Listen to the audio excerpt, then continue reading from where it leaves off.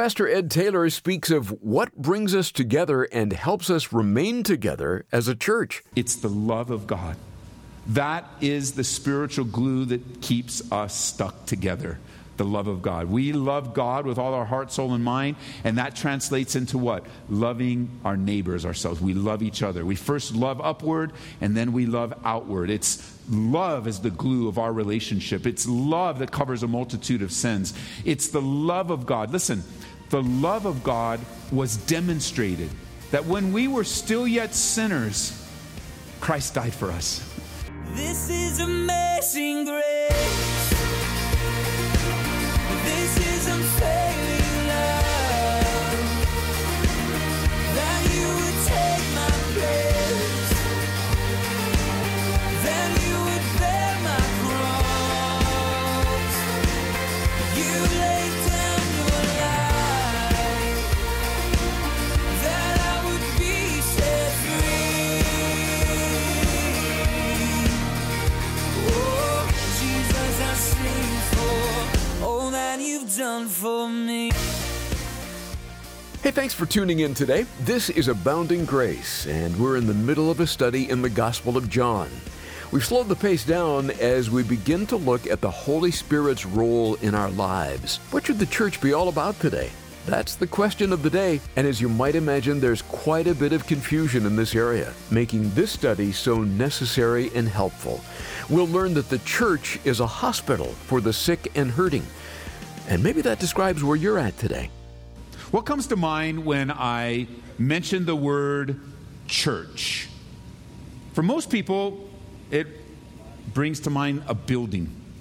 Like today, you most likely were talking about what you're going to do today, and one of the things you said is, we're going to go to church. We're going to go to church. And maybe you were late, and so you're yelling, hurry up! We're going to be late for church. And then when you drove here, you drove by many churches. And I tell you, when you drive by churches, to pray for them. There are churches in our neighborhood, in our community. Pray for their leaders. Pray that God would use them and make a huge impact in our city, that they might reach your neighbors.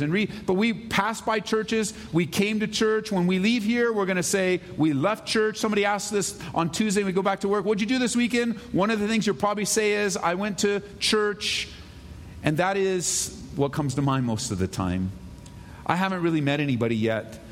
And when I ask them, what are they doing? They say, I'm going to go to that big, square, ugly building on the corner of Hampton and Biscay.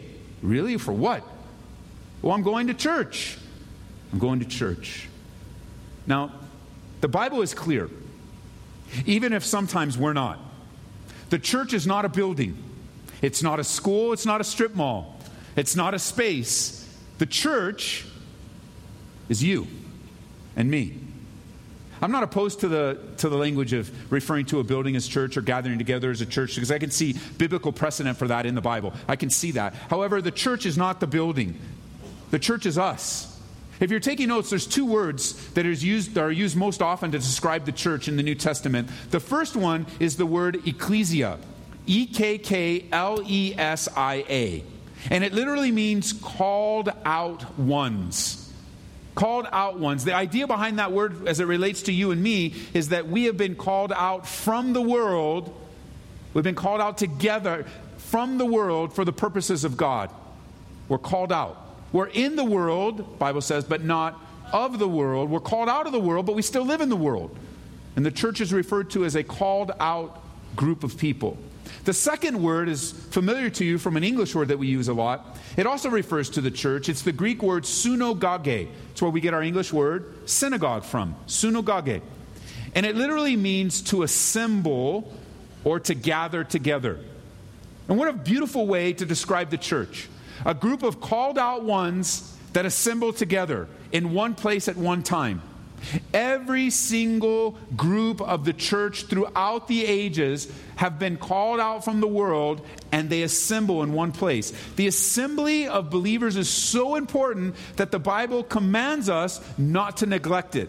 Don't neglect coming together, the Bible says. It's so important for us to gather together, whether it's a large gathering or a smaller gathering. We're to keep our eyes firmly fixed on Jesus Christ with other believers, continuing steadfastly in the apostles' doctrine, in fellowship, in the breaking of bread, and in prayer, according to Acts chapter 2, verse 42. We're called out, but we're also called together. And how inspiring it is to think, as God says to us, whether you recognize it today or not, when you woke up in the morning and you started to plan your day, one of the things the Holy Spirit was telling you, one of the things the Holy Spirit was communicating to you is that I'm bringing you together for worship today. I want you to gather together with other believers. God says, I want to encourage you.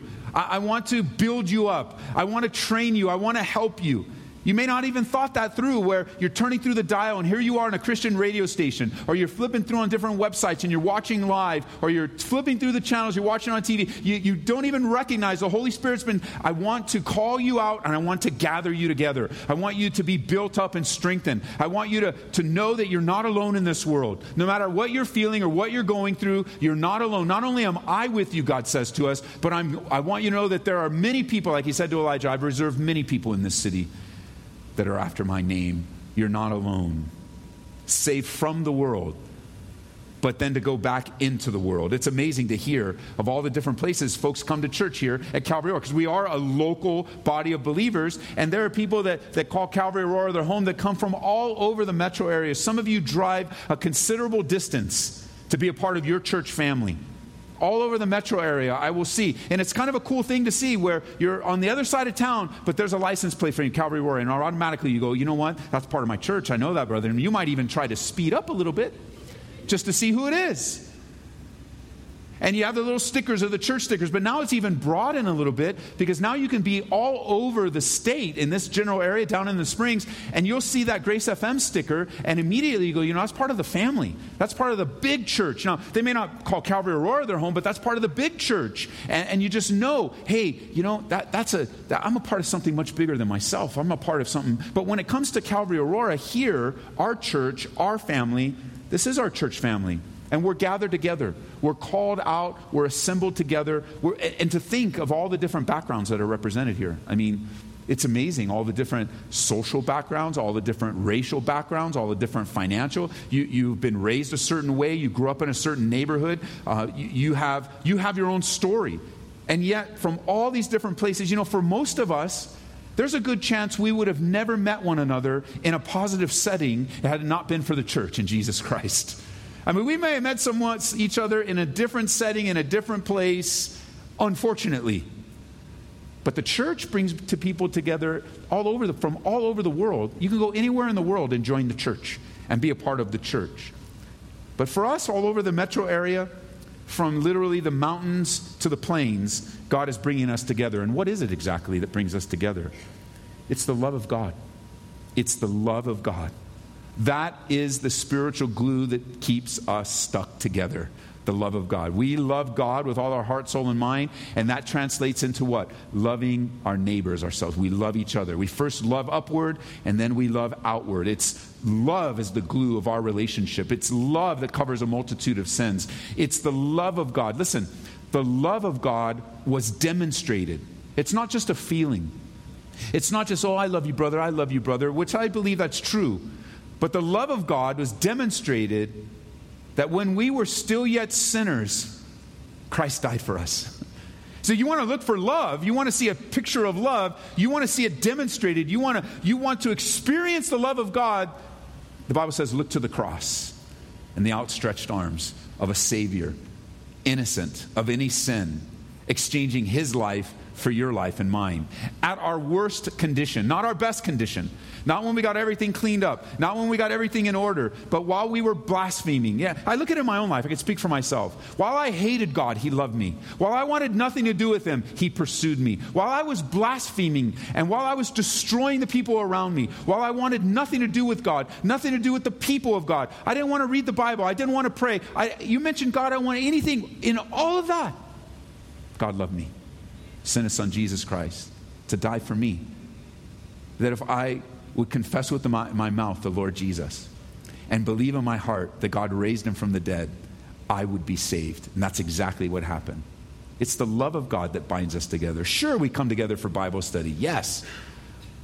God strengthens us by Bible study. Don't let anyone ever put down Bible study in your life.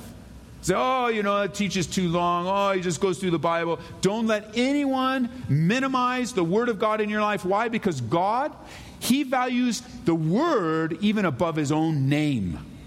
That faith comes by hearing, and how? By hearing by the Word of God. Don't minimize this 40 minutes, 45 minutes, 50 minutes, 55 minutes, hour and 10, whatever it is, however long we go. God is building you up.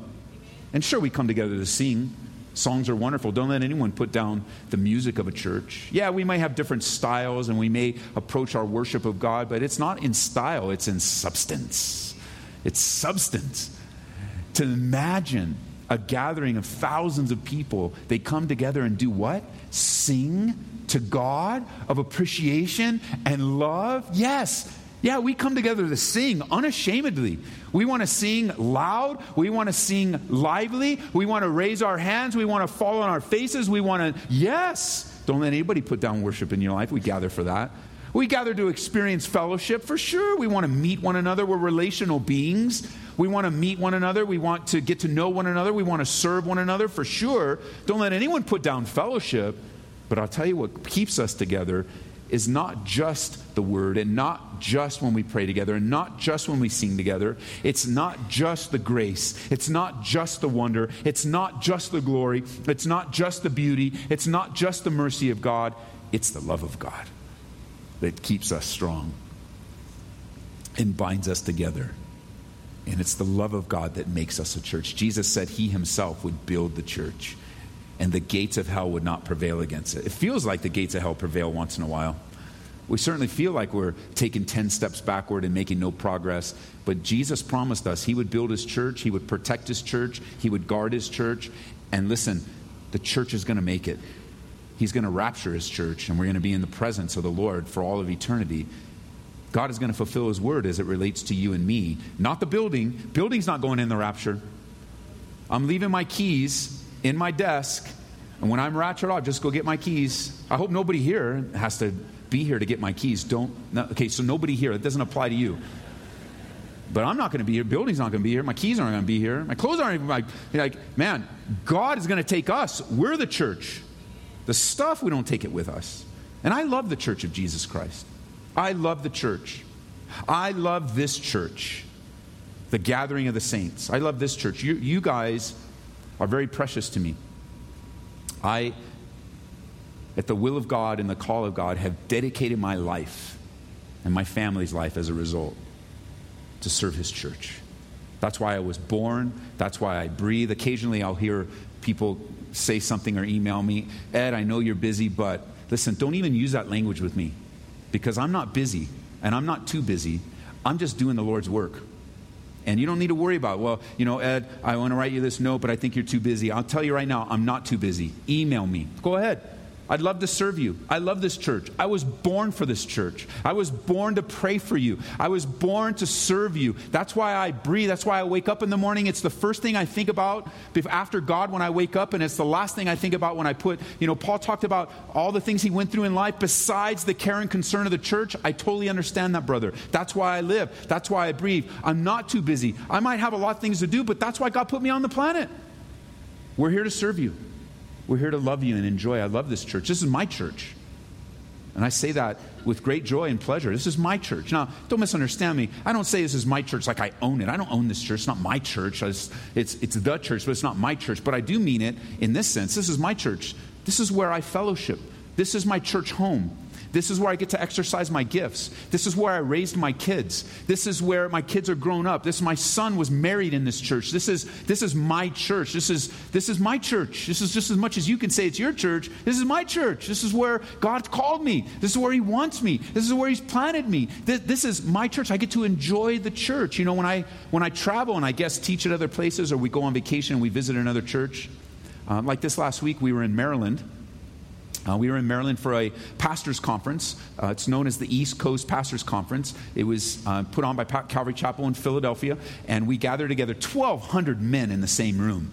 Unbelievable. Pastors and leaders throughout the whole region, basically the East Coast, but from throughout the United States, including us from Colorado, we're all gathered together, and there's just something special about a group of men together, men committed to the gospel, singing, fellowshipping. It was amazing. But there were times I loved it, and I enjoyed it, and it was a great edifying time where I took some of the guys with me, and we had a great time together, a great time in the conference. But I have to say, being there with 1,200 men is not like being here. And not only being there with 1,200 men is not like being here, but I was thinking of episodes in that time. I just want to be back with my church. I wonder what's going on with so-and-so. They just went into the hospital. I wonder, like this is, of all the places I've been able to worship and all the believers.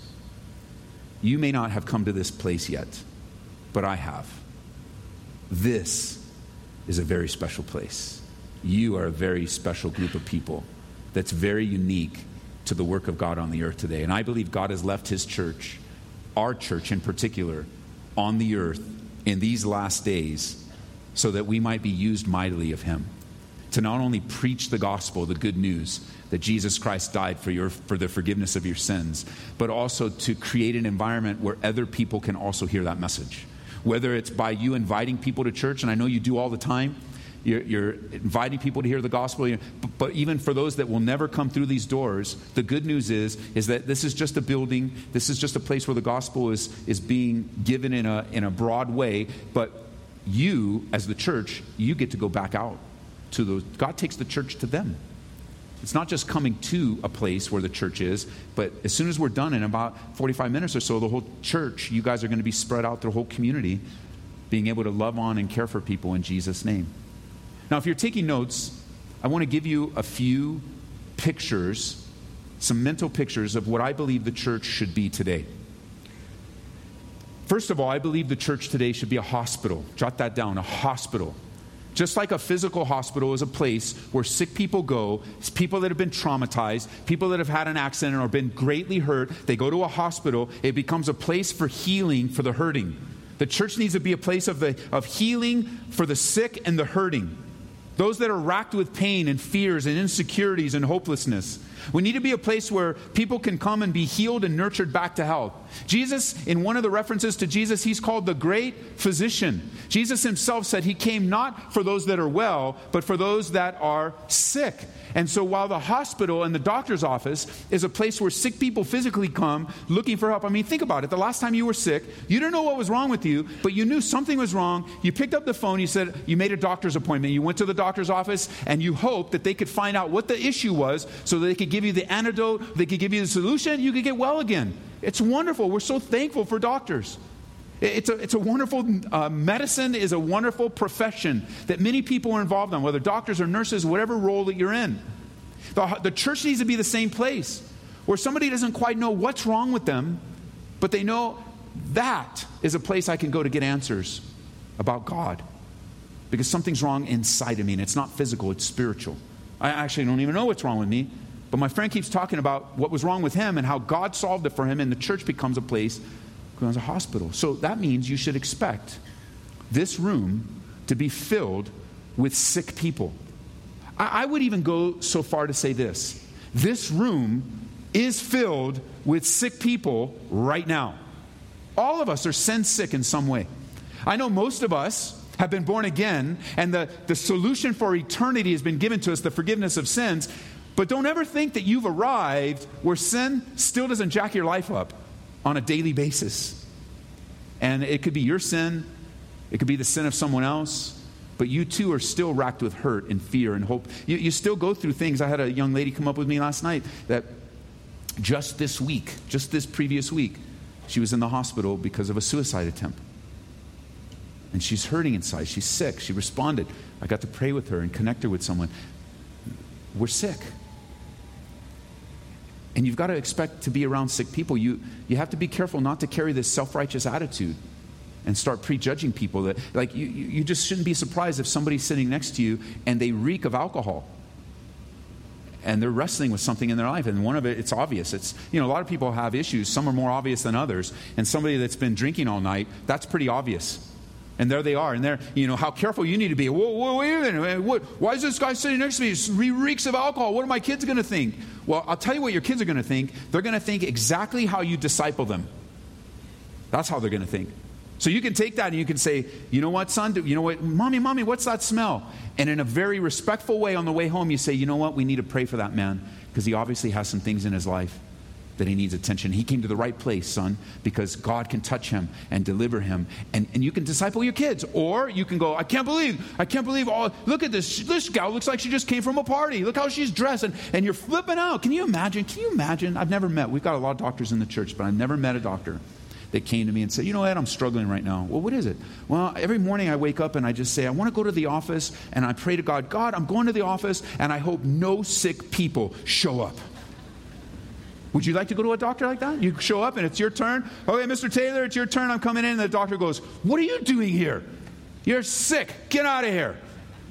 You're like, I'm sorry, I'm sick, man. They told me you could help me, but obviously you're having a bad day. It's like, no doctor. Doctors were born to deal with sick people. They were trained to deal with sick people. They have the tools to deal with sick people. So what do? They help sick people all day. And we're very thankful for medicine and doctors and professionals in that area. But can you imagine an ER on the sign on an emergency room? Closed tonight, only well people are welcome. It doesn't make any sense. And it doesn't make any sense, church, that there aren't sick people among us. It doesn't make any sense that you wouldn't be inviting the people in your life that are sin sick to hear a message of hope, to encourage you, to be encouraged in the things of the Lord. A church is a hospital. You're listening to Abounding Grace and a part of Pastor Ed Taylor's series in the Gospel of John. Ed, I'm sure you've heard this said countless times. I need to clean up my act before I start going to church or come to God. But that line of reasoning really doesn't connect with what you said about the church being a hospital, does it? Yeah, Larry, I think that we've forgotten that Jesus himself, when I say we, I don't know necessarily we here at Calvary, but many in the church today have forgotten what Jesus said, that God sends physicians to the sick and not the well. And I know that's a paraphrase, but Jesus basically said, look, I came to help the sick. I came to help those whose lives have been ravaged by sin, whose lives have been destroyed by sin, and I came to help the sick. And recently, in my own heart, I was sharing with our church the importance of the kind of church we need to be. Similar to this study, actually going through the same studies in a different context here at Calvary recently, but I was talking about how this on our website we have our values and our doctrinal statement and all those things, but there's something that's not on our website that is a huge part of our church. It's not in writing. It's not number 6 on our axioms or whatever we do to help communicate who we are. It's in my heart as a pastor. And in my heart as a pastor is that we must be a church where a guy like me can walk into it and be saved. And of course, that has a lot of meaning to it, a lot of depth to that statement. But the reality is I walked in as lost could be. I walked in with people giving up on me, with my wife ready to leave me, addicted to alcohol and drugs, careless, just on and on the list goes. And being invited to a Calvary Chapel in Downey, California by a friend I grew up with and partied with, who he got saved, walking in, and I was just, all the emotions, all that's a testimony for a different time, right? But here's the deal. We are a hospital. We minister to the sick. It is important that we never forget the church is not a museum for saints. It is a hospital for the sick, and that's that. Be the kind of church. Be open to a work of the Holy Spirit. And let's minister to the hurting. Thanks again, Ed. And you can hear these studies online at aboundinggraceradio.com and through the Calvary Church app. Check out Ed's blog at edtaylor.org. Thank you for remembering Abounding Grace in your giving to the Lord. Every gift that comes in goes right to ministry. It plays an important role in helping us bring the truths of God's Word to the radio every day. And when you support the ministry today with a gift of $25 or more, we'll say thanks by sending you Beautiful People Don't Just Happen by Scott Sauls. Would you like to experience freedom from the regret, hurt, or fear that's weighing on you, and instead find a life of relief, joy, and hope in Jesus. Allow Scott Sauls to point the way, and by the end of the book, you'll see how to become the beautiful person God wants you to be. Request it today when you give $25 or more. Call 877-30-GRACE. That's 877-30-GRACE. Ordering is super easy through our online store as well at calvaryco.store. Glad to have you with us for today's broadcast. We look forward to continuing the journey through John next time on Abounding Grace with Pastor Ed Taylor. In the meantime, let's be drawing on God's abounding grace for daily living. This is amazing grace. This is unfailing love. That you would take my place. That you would bear my cross. You laid down your life. That I would be set free. Oh, Jesus, I sing for all that you've done for me. Abounding Grace is brought to you by Calvary Church, Colorado, here in Aurora.